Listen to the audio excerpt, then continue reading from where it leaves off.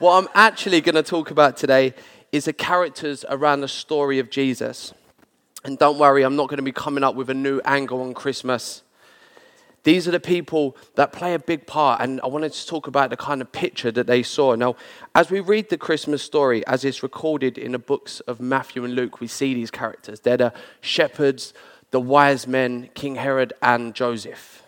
But Matthew's account of Christmas, it starts with a long list of names. So we tend to think of genealogies in the Bible as the really boring bits of the Bible. But it says in 2 Timothy 3:16, all scripture is breathed out by God and profitable for teaching, for reproof, for correction, and for training in righteousness, which means this long list of names that we read in Matthew 1, son of and son of, it's really important because it shows the family tree and where Jesus has come from. And if you look at his family, there's a load of wrong uns in there. I mean, there's criminals, there's thieves, liars, there's sexually immoral, but there's also some really ordinary people as well. And I think it's great because it shows that it doesn't matter what kind of background we've been raised in, what kind of family we've come from. There's always a place for us in the family of God. All through the Bible, God uses and includes the most unlikely, unworthy people for his plan for salvation. And we see it right from Adam and Eve to the disciples. We see people making mistakes, doing things in their own strength, just mess up after mess up. In other words, he uses ordinary people like me and you. But it's ordinary people being used by an extraordinary God. Ordinary people from every walk of life. So let's start with the wise men. Matthew 2 verse 1 and 2 says, now after Jesus was born in Bethlehem of Judea in the days of Herod the king, behold, the wise men came from the east to Jerusalem, too, saying, where is he who has been born King of the Jews? For we saw his star when it rose, and we have come to worship him. Then in verse 9 it says, the star that they had seen when it rose before them until it came to rest over the place where the child was. When they saw the star, they rejoiced exceedingly with great joy. And going into the house, they saw the child with Mary his mother, and they fell down and worshipped him. Then opening their treasures, they offered him gifts, gold, frankincense, and myrrh. Now, these guys, they study the skies tirelessly. And as soon as God pops that star in the sky, they know instantly that it's a sign from God, and they know to follow it to lead them to the Son of God. You know, there's times when we look at what God's doing, and we just don't understand why. And it's in these moments that our faith is built. Now it says in Proverbs, for the Lord gives wisdom, from his mouth come knowledge and understanding. So if God's word says that he gives us wisdom and knowledge and understanding, why is it that so many of us don't feel wise? Or why is it so many of us make unwise decisions? The answer's in James. James 1 verse 5 says, if any of you lack wisdom, let him ask God who gives generously to all without reproach, and it will be given. That's why. It's because when things happen, we don't ask God for wisdom. We try and do things in our own strength. But it says God will, not he might, he will give to all, not some, to all, without reproach. When the star appeared in the sky, the smart thing, the worldly smart thing would have been just to add it to their charts. But they don't. The faith that they have and the wisdom given to them by God, they set off on a journey and they follow the star all the way to Bethlehem, and they see a baby laying in a pile of hay. There must have been points where they thought, hey lads, I think we got this one wrong. This isn't really how I see the prophecies panning out. But they don't, do they? What do? It says that they fall down on their knees and they offer gifts as a sign of worship. There's a big difference between being smart and being wise, especially when the wisdom is given by God. Before I tell this story, just want to let you know, my wife is actually really wise. When it comes to things happening, she's always the first to be like, let's pray about it, or let's read, see what God says. However, I remember a few years ago, my wife was looking to go to Barcelona with one of her mates, and I said, look, don't worry. I found you a lovely hotel right in the centre and it's bed and breakfast. And my wife said, oh, that's great, but what do we do with our luggage in the daytime? I said, what do you mean? Which is like, no, I get like we get the bed of a night time and then we get the breakfast in the morning, but what do we do in the daytime? I'm like, what do you think they do with your room in the daytime? She was like, well, don't business people have meetings in hotels? I'm like, not in the rooms. Like.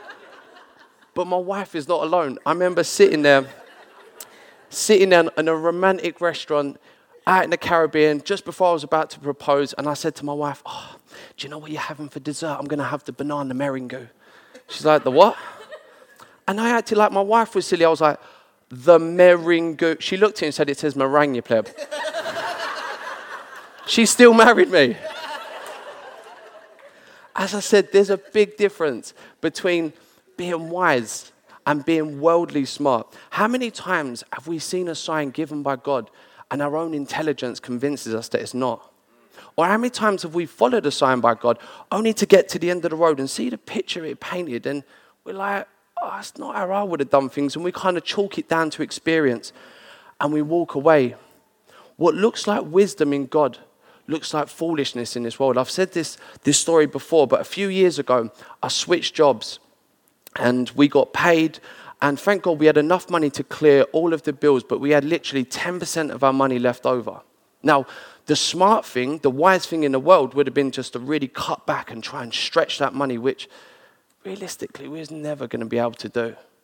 But it's in these moments that you have faith, and wisdom given to you by God allows you to read God's word and believe what he says. You know, we read things like, I'll never leave nor forsake you.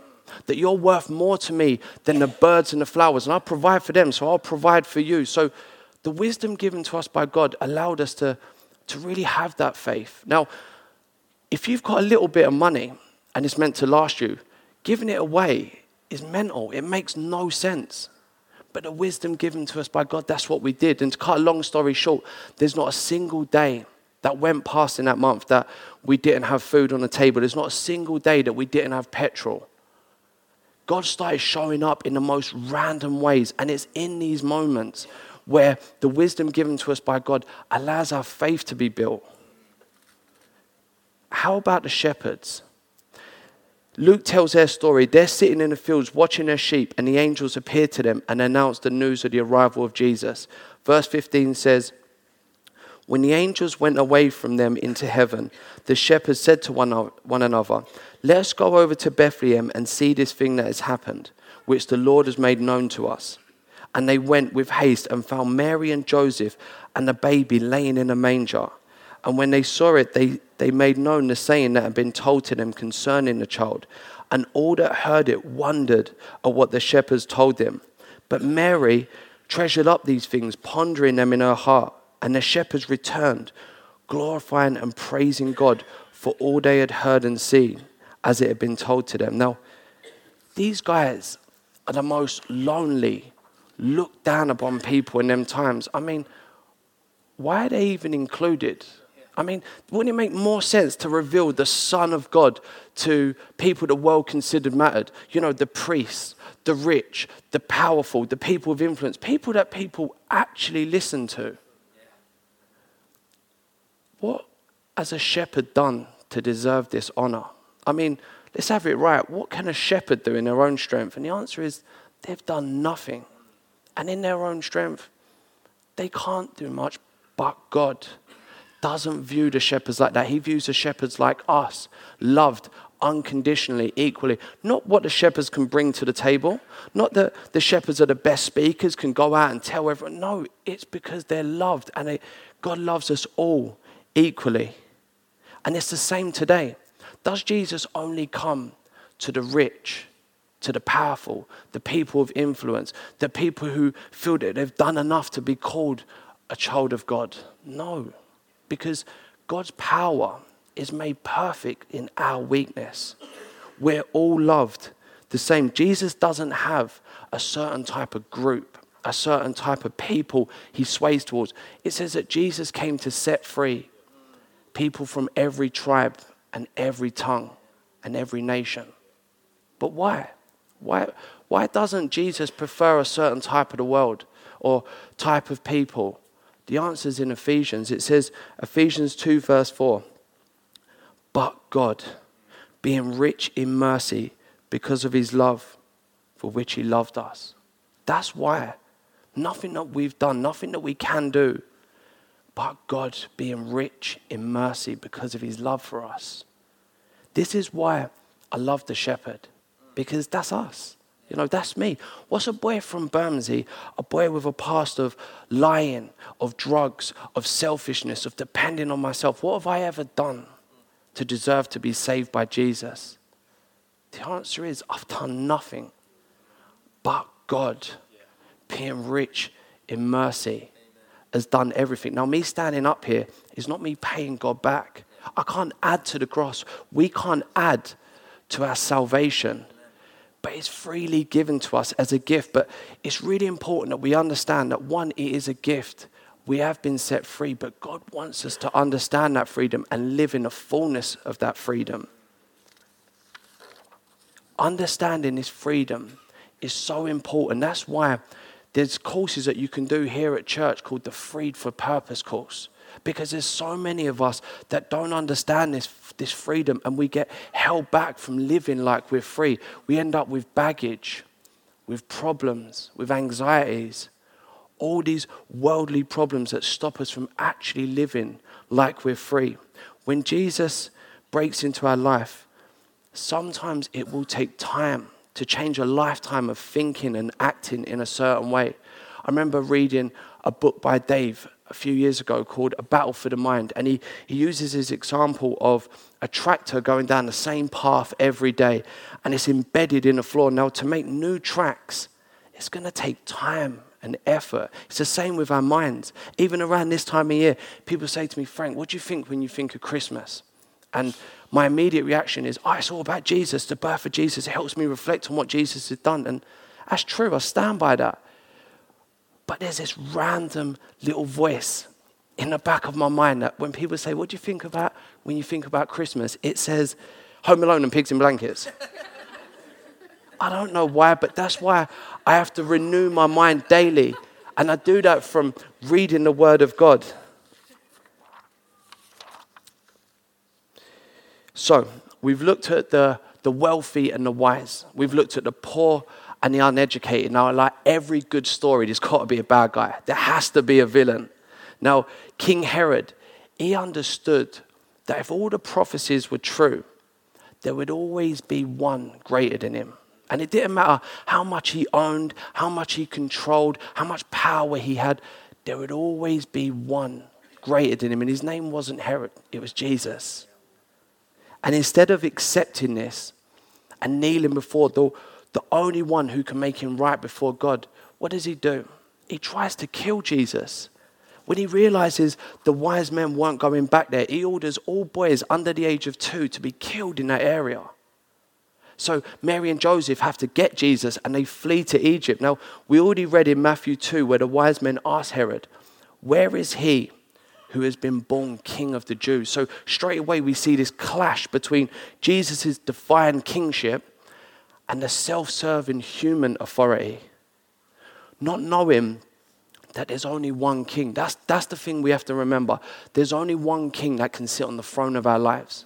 We either decide that it's Jesus or we try and make it us. When we read about Herod, it's so easy to see how cold and how brutal he was and what he was prepared to do to keep himself king, not knowing God's overwhelming love for him, that he'd send his only son into the world to die for his sins, our sins, and everyone else's. So instead of accepting that love, what does he do? He rebels against God.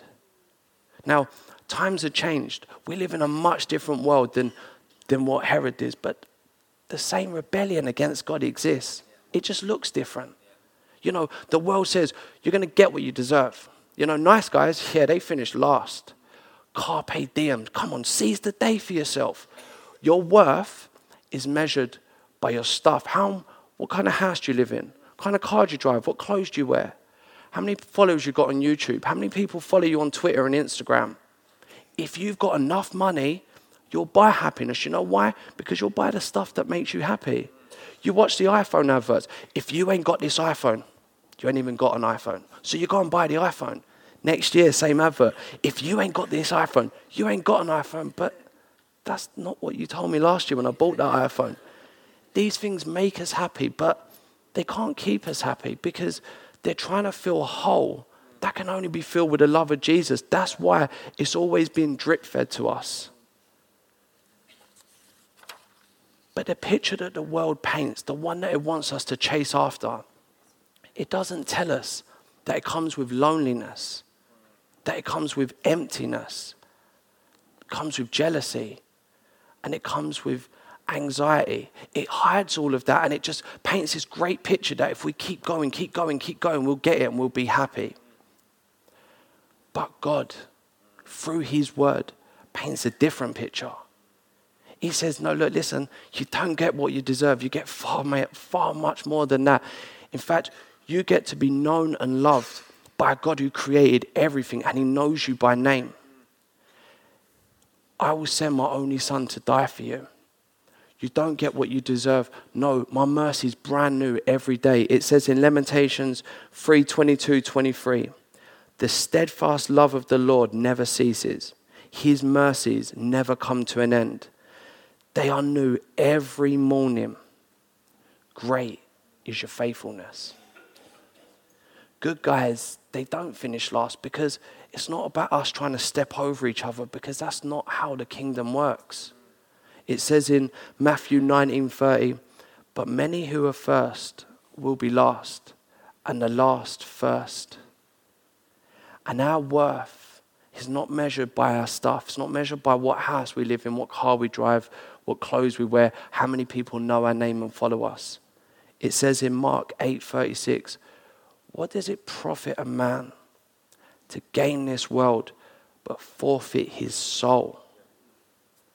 God's plan never involved us being empty, being lonely, being anxious and jealous. No, God's word paints a picture of us being fulfilled in him, being full of the Holy Spirit, being adopted into a family, into a community, being satisfied with a God who created everything, knowing us by name, having a peace which surpasses all understanding.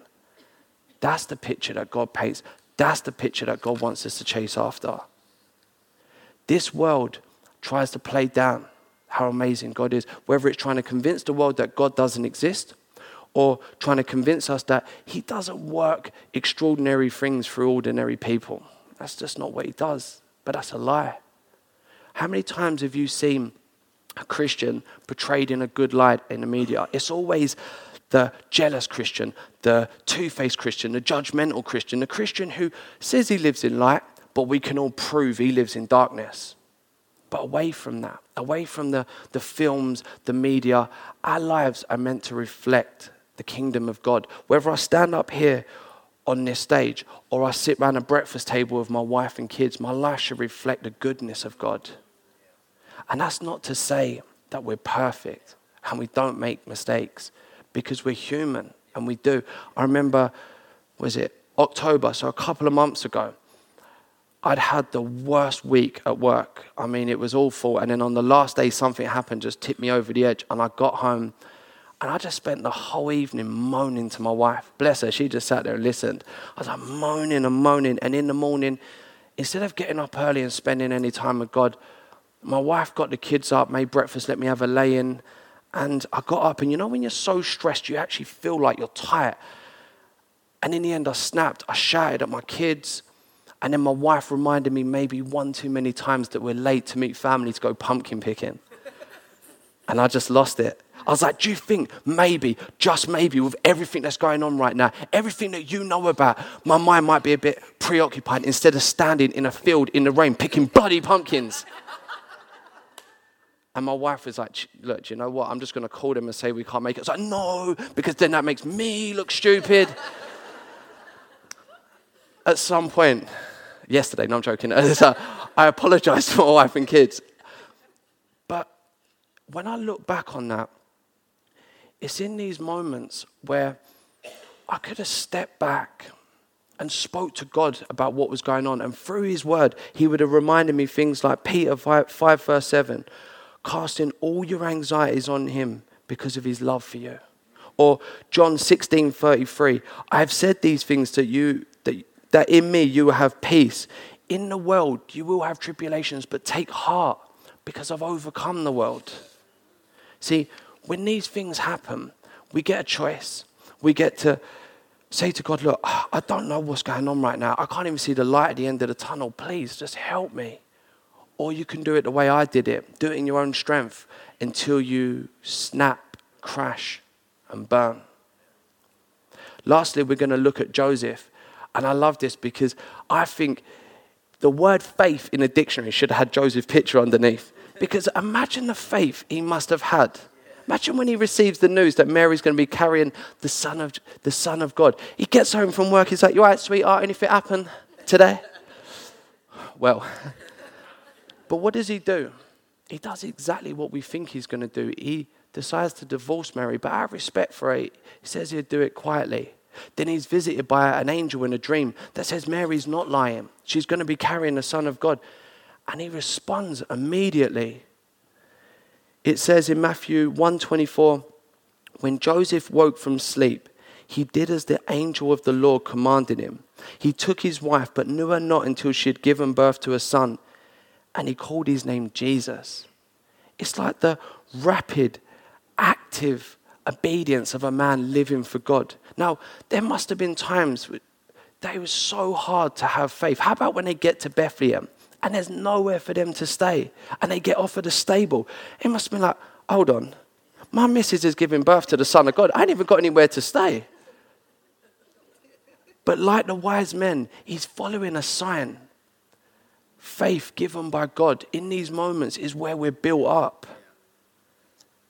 We all have these times when we follow a sign and the picture it leads to doesn't quite look the way that we would have painted it. There's nothing wrong with our eyes. We just didn't paint it. The truth is we get so focused on what's in front of us that we don't step back to see the bigger picture that God has for us. Sometimes God doesn't reveal the whole picture. It's like we get a bit of the jigsaw and we can't quite make it out. But it's in these moments where our faith is built up. This is where our faith is built in who God is. This is where our relationship with God grows deeper. This is where we get to really depend on him. Psalm 119:105 says, your word is a lamp to my feet and a light to my path.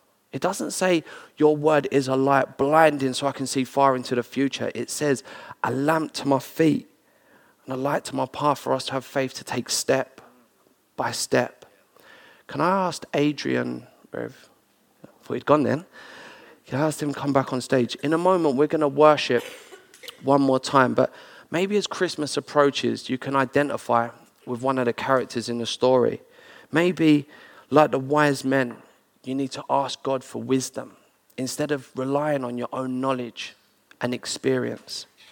Maybe like King Herod, there's a battle in your heart for who's going to be king, and you need to make that decision. Is it going to be Jesus, or are you going to try and make it you? Maybe like the shepherds, you feel a bit lonely, a bit forgotten, like Christmas is here and you don't quite know your place. But remember, God loves you. The God who created everything knows you by name. He's put you in a church where people want to be family with you, not because of what you bring to the table, it's because you're special to God. Or maybe, like Joseph, you need to ask God for such faith because there's things going on right now and you can't see that God's got a plan in it all. It says in the Bible, faith comes from hearing and hearing through the word of God. As you read and sing and trust in the word over your own feelings, faith will grow in our hearts. God will give you eyes to see your situation. Remember, we're ordinary people, but because what Jesus has done on the cross, because God himself is at the center of these stories, because God came to earth as a baby, lived a perfect life, went to the cross, experienced an awful death, not just physically awful, but he took the sins that we've committed. He experienced separation from the Father so we wouldn't have to. But death couldn't hold him back. On the third day, Jesus rose again, defeating death, defeating sins that we've committed so we'd be set free. And know this freedom, live in this freedom that gives us hope, gives us joy, builds our faith, and gives us peace. Can we stand, please?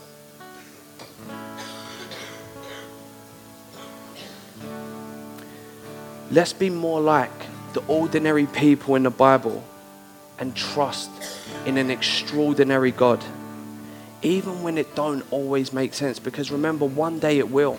One day we're going to stand face to face with Jesus and everything will make sense.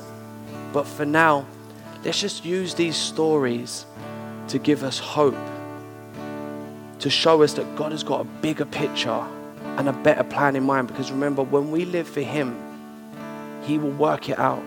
It doesn't matter where we've come from. It doesn't matter how we speak, how we dress, what we own. God loves us individually, collectively. We've been saved for a reason, saved for a purpose. Let's sing.